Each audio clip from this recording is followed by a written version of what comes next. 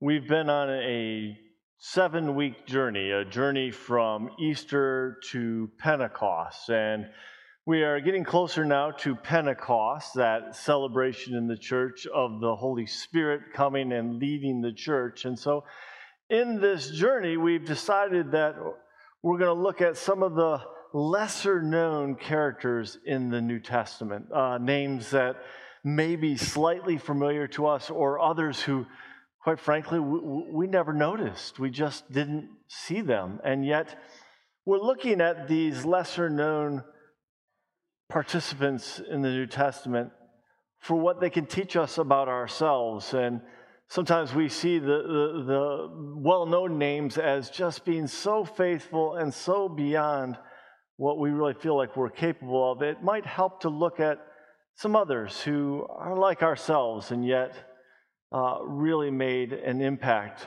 for the kingdom. And so we've been making that journey. We've journeyed with the first week. We looked at Thomas and his dealing with doubt and what it is to have faith. We moved from there to Cleopas and another person who were traveling on the road and discovered the beauty of God's word, the good news of Jesus Christ. And from there, we experienced time with Barnabas. We journeyed along with him and saw him and the encouragement that he gives and really the push and shove that he gives to others to strengthen them in the faith. And then last week, we started to move into some even lesser known characters, and we dealt with a name that we couldn't even really pronounce, Epaphras, and looked at someone who really shared the good news of God, that God had given such a gift, and we called him kind of a cross-pollinator. We played on the language there, that he shared the cross of Jesus Christ from community to community, and couldn't we do the same? This week, we're going to deal with another lesser-known individual, and we will encounter this person in the midst of a greater story that we've heard many a time. If you're grown up in the church, you've heard this passage, and it concerns when Peter, the Apostle Peter, is arrested and placed in jail. And then when he's freed, and that's how we encounter our individual today. Just a little backstory of that greater story. I want to remind you that what's happening in the church at this time. The church is undergoing an enormous persecution. Saul, who later becomes Paul the Apostle, Saul is at the head of this persecution for a time. And when this persecution happens, the early Jews that believed that Jesus was the Messiah, the Christ, they went running. They fled, some of them hundreds of miles away from Jerusalem, leaving only a smaller contingent that still believed in the Christ in Jerusalem. Among those, many of the apostles. Now, the other thing that's happening to the church at this time, and also to that region, is there is a tremendous famine, such that even the northern church in Antioch starts to send relief back to the area. And then the third event that is bringing the faithful to their knees is that the ruler of the area, Herod Tetrarch, or Herod Antipas, I should say, a son of King Herod, a vicious man, has discovered that he can curry favor with the Jews by arresting these Christian leaders. And so he has arrested and put to the sword James, the brother of John. You remember John and James? They were right there, the sons of thunder with Jesus. Herod Antipas has put James to death. And when he saw that pleased his fellow Jews, he went and arrested Peter and held him over Passover with plans for his demise as well. This is where we pick up our reading today and where we will eventually encounter our person for today. Let's pray. Almighty God, may you open your word to us. May you take the familiar and make it even stronger in our memory and in our hearts. May your Spirit guide us through this morning, not only that we might worship you, but that we might find ourselves challenged to grow closer to you. Help us, O Lord, to hear your word. In Jesus' name, amen.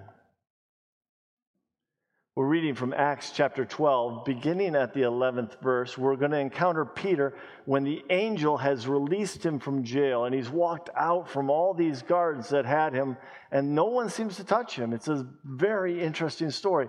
And he finds himself left out in the street outside the fortress in the middle of the night. Verse 11. When Peter came to himself, he said, "Now I am sure that the Lord has sent his angel and rescued me from the hand of Herod and from all that the Jewish people were expecting."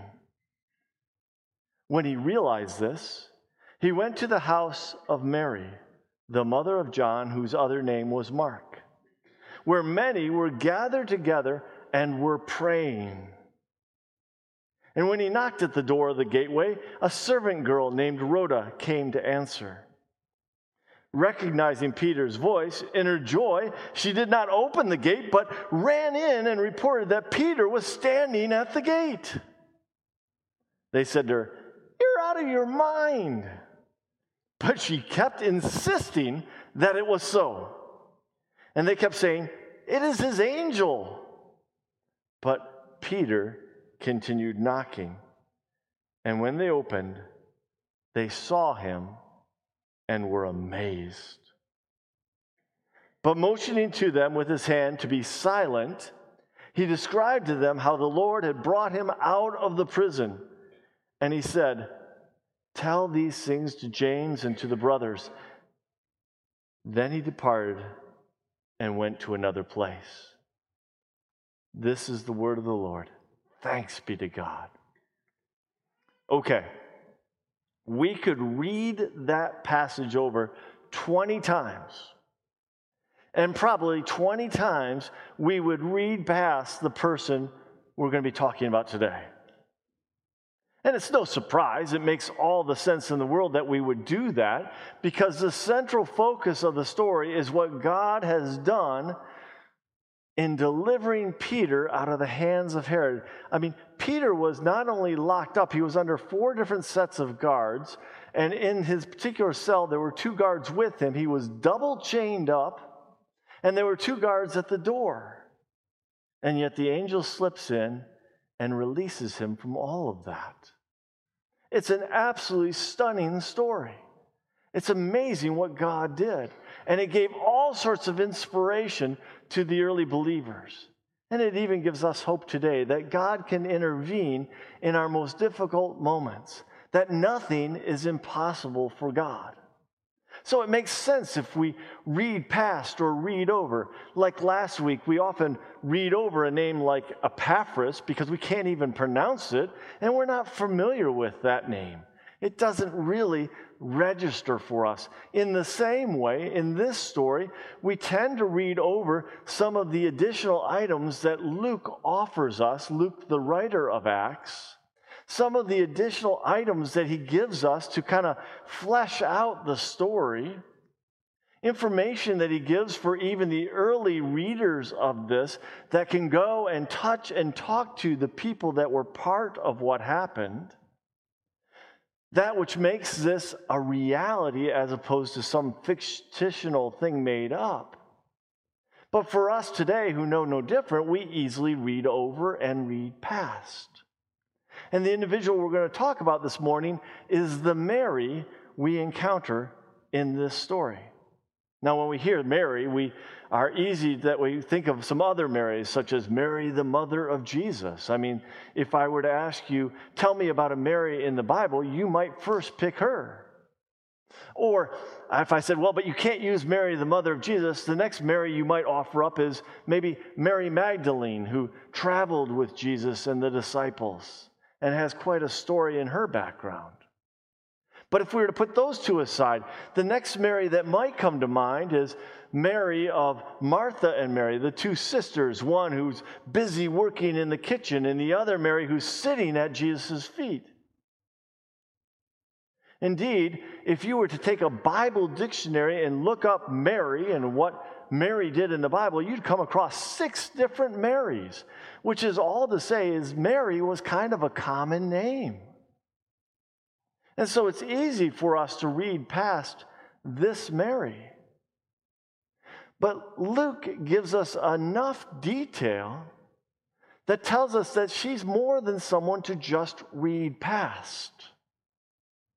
There's something to this Mary that if we look a little deeper, we can find that she has something to offer us in this greater story of deliverance that God has given Peter.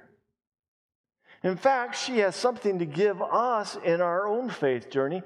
I will simply summarize this. If you forget everything else, if you're worried about whether I'll preach too long and whether the roast will burn in the oven, I'll simply offer you this. Mary is all in. That is to say, she puts everything she has and everything she is into her faith. She's deeply invested. And that's the call upon each of us when Jesus says, will you come and follow me? Is that we leave behind the fishing nets. That we leave behind everything and truly follow him. And Mary has done that. Now, why do I say that? How do I get to that place that she's all in? Well, let's return to our story. Let's return to where we find Peter as this part of the passage picks up. Peter suddenly finds himself being ushered out by the angel and being ushered down a street. He suddenly finds the angel gone, and there he is in the middle of the night. And he realizes this was not a dream. This was not a vision, which he suspected it was because it seemed kind of ludicrous that the chains would come off and that he could walk right out past the guards and that no one said boo. This must be a vision. This must be a dream. But when he suddenly finds himself outside and comes to himself, he realizes where he is. And where is the first place he goes? We're told he goes to Mary's house. The first place he goes is to Mary's house. Think about it. When you're in trouble, when times are difficult, who do you go to? When things are so difficult that you realize there's going to be a lot of questions as you lay out the story, and it's going to expose parts of yourself you're not really ready to expose, and it's going to be uncomfortable. Who do you go to? Who do you trust with all of that? When you're in difficulty and you know by asking someone else that that's going to put them out, that they're going to have to make some sacrifices, that they might have to make some changes, that your asking for help from them is going to change their life as well. Who do you go to? Reverse that. Because Peter goes to Mary. Peter goes to Mary's house. And if we reverse that, the question is, are we someone who, when someone else is in trouble, when they're struggling, do they come to us? Will people trust us with their deepest and darkest and most greatest struggles? Do they come to us? Are they willing to come and know that we can offer help and advice without an overwhelming weight of judgment? Do people come to us when they know that they're going to be putting us out and it's going to cost something and we're going to be asked something more of that we will voluntarily, readily give and help and support? Do they come to us? Mary is all in. She's following in the footsteps of our Savior. She's a servant. She's emptying herself for the sake of the kingdom. Oh, you might think I'm making more of it than what little few words are in here, but I don't think so. Because Peter goes there first. Remember, he's just been arrested. And not just any old arrest. This is a picking off of the top leadership. Any place he goes is going to put people in great jeopardy. And he goes to Mary's house. There's more. Mary's house. We'll get to her house and something about that in a little bit, but there's two additional pieces that Luke gives us that we might not immediately pick up on, but those reading this closer to the time would have immediately grasped. The first we can kind of see right away, but the full ramifications become more apparent as we dig into it. Peter probably goes there for a couple reasons. The first being that he probably knows this is where the other believers will gather. Indeed, this is where they are gathered. This is the whole reason probably that Luke shares with us this, because while Peter is in jail, why is it that God delivers with an angel at this time? Well, there is a whole host of believers in Mary's house praying to God, appealing to God. They've watched their fellow leader in James be slaughtered by the sword, and now Peter's arrested, and they know what's coming. And so they are on their knees, and they are lifting up their hands, and they are praying. They are just appealing to God. Please, no. They are praying into the night. That's not a quick prayer such as we do before our meal or at the conclusion of a meal or some other activity. No, they are there for the express purpose of gathered together as a people and just praying and praying and praying. They're deeply invested in Peter's release. But notice they even doubt it themselves, such that when he's at the gate, they tell the servant girl, you're just hearing things. It's his ghost, because they can't imagine, even as they pray for it, they can't imagine that God will truly deliver. The forces are too strong. They are praying. On this Mother's Day, how many mothers, how many grandmothers, how many aunts, how many surrogate mothers and grandmothers and aunts have lifted holy hands in prayer to God? Please change the course of these events. You know, I did a little research on Mother's Day just because I knew I'd be here, and I was interested to find out that there were two people that were probably instrumental in it coming about. Not that they necessarily intended the day as it is now, but two different people, slightly different tacks. They weren't necessarily related to one another, but two different ventures in the mid to late 1800s. One was so concerned by the, quite frankly, the warring madness of men, and thought if she could get a bunch of mothers together, that maybe we could sway things and change things. She's the one who gave us the Battle Hymn of the Republic. She also was an advocate suffrage movement person. And she just got women together and mothers together and said, we can change this. We can change this trajectory. The other was in Virginia, which became part of West Virginia, and she was deeply involved as a pacifist, and she got women together, mothers in particular, to get together and care for both sides, Union and Confederate. And she took a lot of heat for that. But she eventually won people over. It was her daughter, actually, who appealed to President Wilson, and in 1914, Mother's Day came into being. Both of them appealing to a greater peace in the midst of this madness. And what do we see Mary and those gathered doing? Saying, Lord, you are the Prince of Peace. You came to deliver us from all this. Please. We prayed for Peter. We pray, oh Lord, please.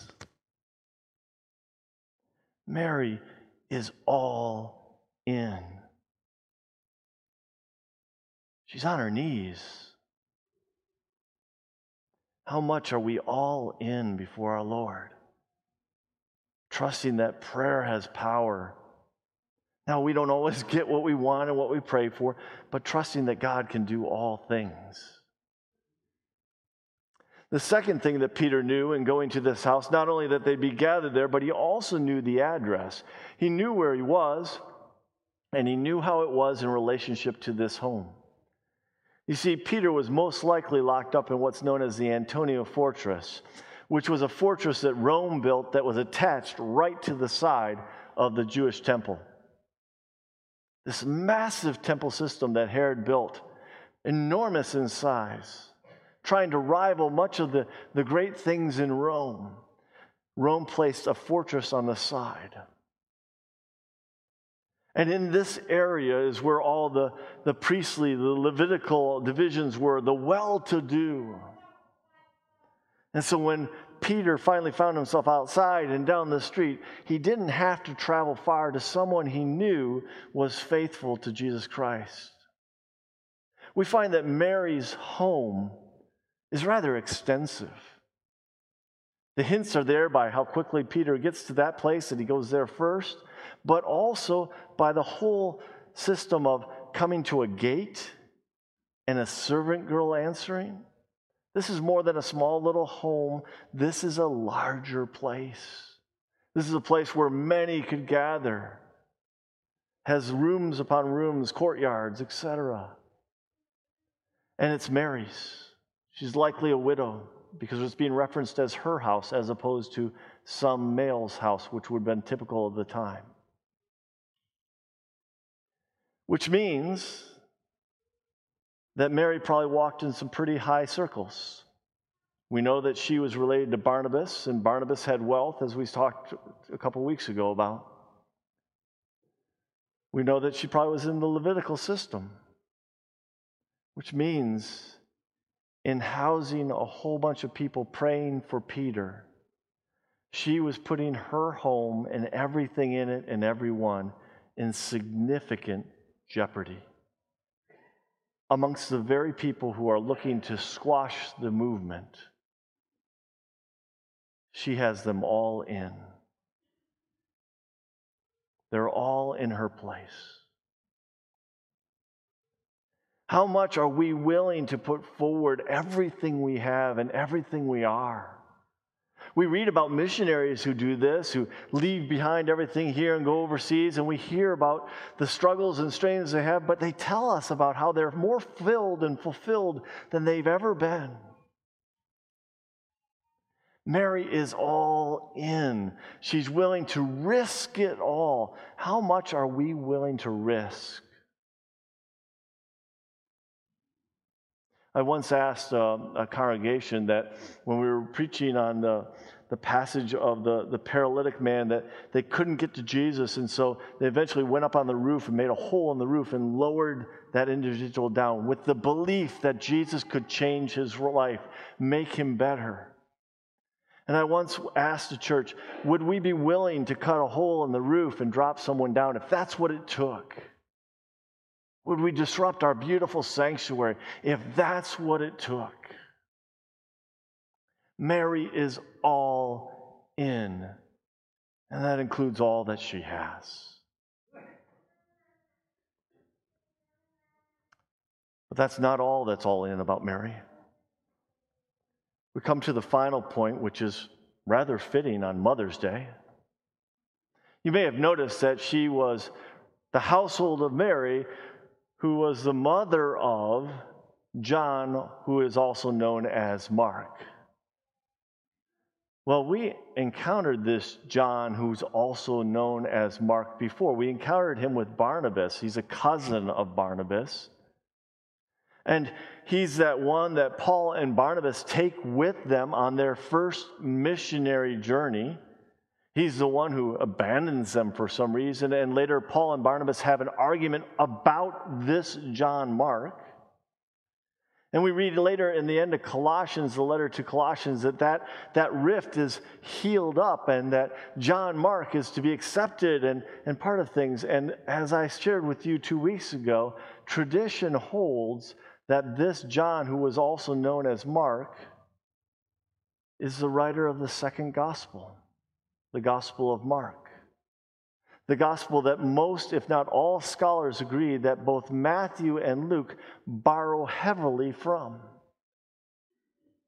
That John Mark comes from the household of Mary. And where you and I will readily admit, sometimes we have kids that follow right in our footsteps, and other times we don't. That sometimes you can look at a child and say, oh, that child comes from that house. And sometimes you can look at the child and say, wait a minute, I don't see how that fits.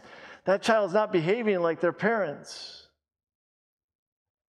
But we see in Mary someone who is all in, who's invested every way, which means that she's got a son who's in that home, who's seeing how deeply invested she is in our Lord Jesus Christ. And it can't help but rub off on him. She is all in. And in the early church, as they heard their story, as Luke's writing of the book of Acts began to be written out, people could see and identify, oh, there's Mary. It's a passing reference, something we all read right over. But I share with you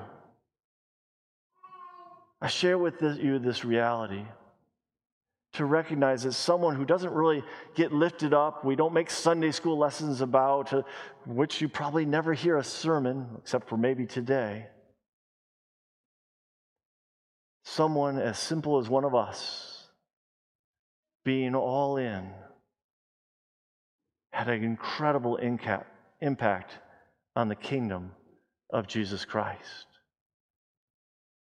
Which raises the question for each of us. What more must we do? What next step is the Spirit pushing us, laying on our heart? What next increment must we make to be that much more all in? Will you pray with me? Almighty God, may your words settle on our hearts. May we be reminded again of the grace we now live in, the tremendous love you have given us through your Son, Jesus Christ, the forgiveness of sins that we have been given, that he has died in our place, taking on all that we were to take on, and thereby has made us free from judgment, but now living fully in the grace that you have given. Help us, O Lord. Help us to respond to you and to others with the same love. In Jesus' name, amen. And now may the grace of the Lord Jesus Christ, the love of God, and the fellowship of the Holy Spirit be yours this day and forevermore. Amen.